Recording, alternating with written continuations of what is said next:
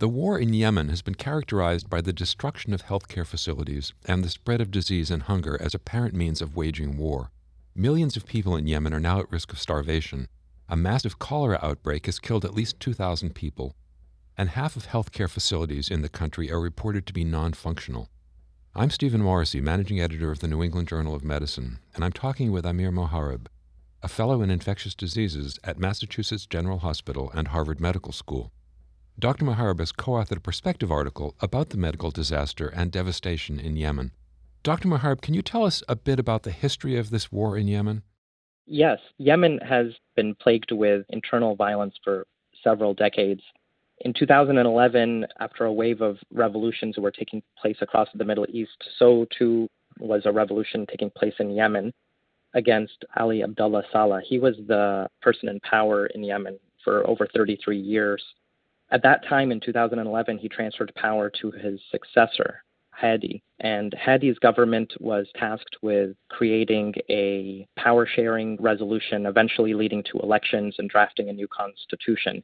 Unrest and frustration with that transition resulted in several armed groups in the country rebelling against them, and the party or the armed group that gained enough popularity to overtake the capital city is a group called the Houthis, based in the northern part of Yemen. They took over in September of 2014, and in response, a number of Gulf states, including Saudi Arabia, the United Arab Emirates, Bahrain, and several other countries, along with support from the U.S. under that time, under the Obama administration, they formed a coalition and started airstrikes against the Houthi rebels in power. And so that started from March 2015, and that war has been waging ever since. You say in your article that 39 hospitals were bombed during the first 7 months of the conflict, and hospitals and clinics continued to be destroyed.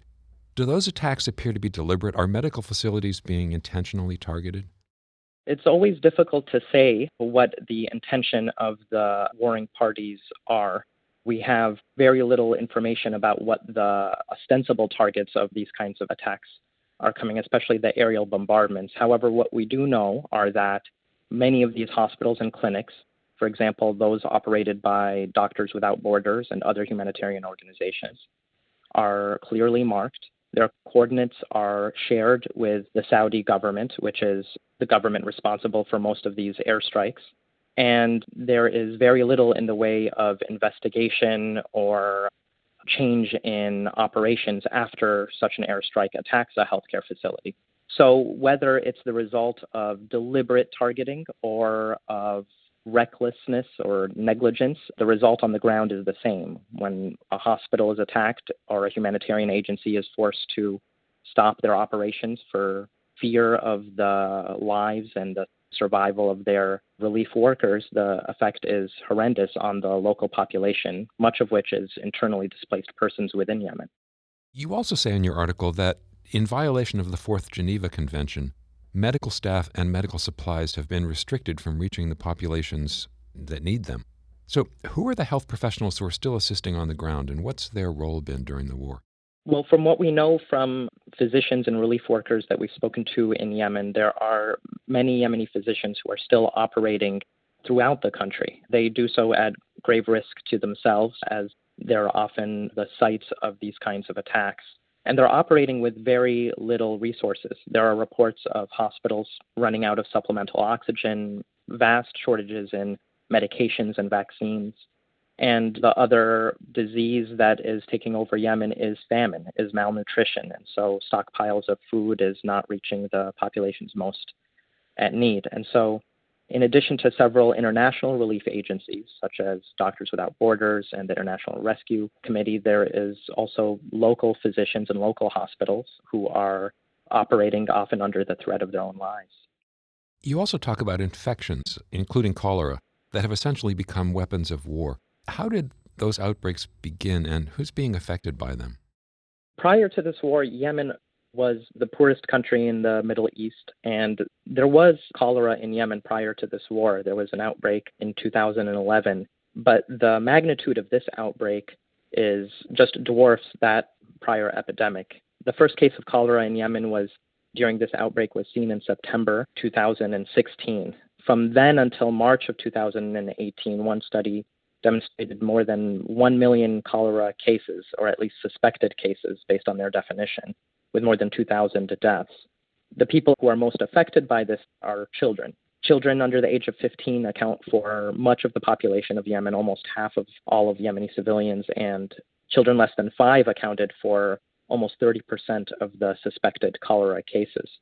The cholera cases go right up to the present. So the last data we have from Yemen comes out from last month in November of 2018, showing that there's upwards of 12,000 weekly cases of cholera. So the cholera epidemic continues, it marches on, and much of it is because of the reasons that we mention in the article. Cholera treatment facilities are being attacked. Water and sanitation is still under a very, very kind of poor infrastructure in much of the country, and essential antibiotics and cholera vaccines are not reaching the populations that would most benefit from them. What's going to happen next? Is there any hope that the war will be over soon? Well, there's always hope. Earlier in December of 2018, there was a truce signed by the main belligerents in this war, the Houthi leaders and the Gulf Coalition, who are conducting this bombardment with the support of the United States. They met in Sweden and signed a truce with regards to one of the major focuses of the war, which is the port city of Al Hudaydah. Al Hudaydah represents port of entry for much of the aid and for that would reach most of the civilian population. So that would be very hopeful if they can open up that port and allow aid to reach the population. But the terms of the conflict continue, so we still have to wait to see if this will lead to actual truce or a treaty that leads to a political resolution. What we say in the article is that regardless of the political conflict or where someone might stand and who's right or wrong about this conflict, the safety of medical personnel should be tantamount and they should never be targets of war. And so, for example, countries in Western Europe, and including the United States, who have any party or action in relation to the war should use their influence to demand that hospitals, healthcare facilities, cholera treatment plants, and so on stop being targets of bombardment. So when the war does finally end, what kind of medical and public health needs are there going to be in Yemen, and what can be done? Well, I think the first thing that would be needed is the end of the blockade. When the blockade around Yemen's ports of entries end, then it'll allow aid workers and supplies of food to reach the populations at need. And malnutrition represents probably the most imminent threat to the most number of Yemeni civilians. So, for example, Save the Children released an estimate of 85,000 of children that may have already died of starvation, and that's mostly as a result of the blockade. So having food supplies and nutrition reach much of the internally displaced population will probably be the first priority. Other priorities would be increasing vaccination coverage for preventable diseases that we've seen take hold in Yemen. So in addition to cholera, that means measles, diphtheria. There's concern for polio outbreaks in certain parts of the country as well. The other thing is simply an epidemiologic toll of what has happened. We don't know how many people have died in Yemen, and the estimates have ranged from 10,000 to 5,000 to 80,000. And so the numbers keep changing because we don't have good personnel on the ground to take the toll of what's needed and what's being done. Finally, what role can individual physicians play in advocating for the end of these violations of medical neutrality that you describe in Yemen? Well, we say that regardless of anyone's position or knowledge of the specifics on the ground in Yemen, the thing we should all be able to agree on is the sanctity of healthcare workers and hospitals to be able to continue to help civilians in need. So, for example, in the United States, according to international agencies and including Human Rights Watch, the United States is a party to the war in Yemen. We have supported the Saudi-led coalition through aerial refueling. By many accounts in the American government, we have military personnel who support the American-made planes and the American-made equipment that are being used in these aerial bombardments.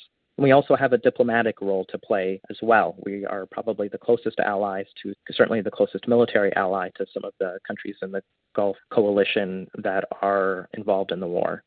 So we should advocate that this military aid and this military munition sales come with some responsibility and consequence for when they are used against physicians.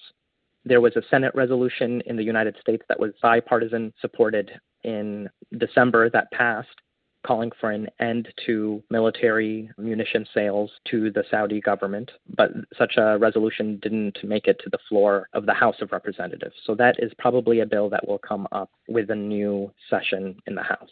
Other countries in Western Europe are also involved with munition sales to some of the belligerents in this war and should also use whatever influence they can have to demand the same. And then finally, we have the United Nations, which is the venue where we should advocate that our governments demand an end to these kinds of hostilities.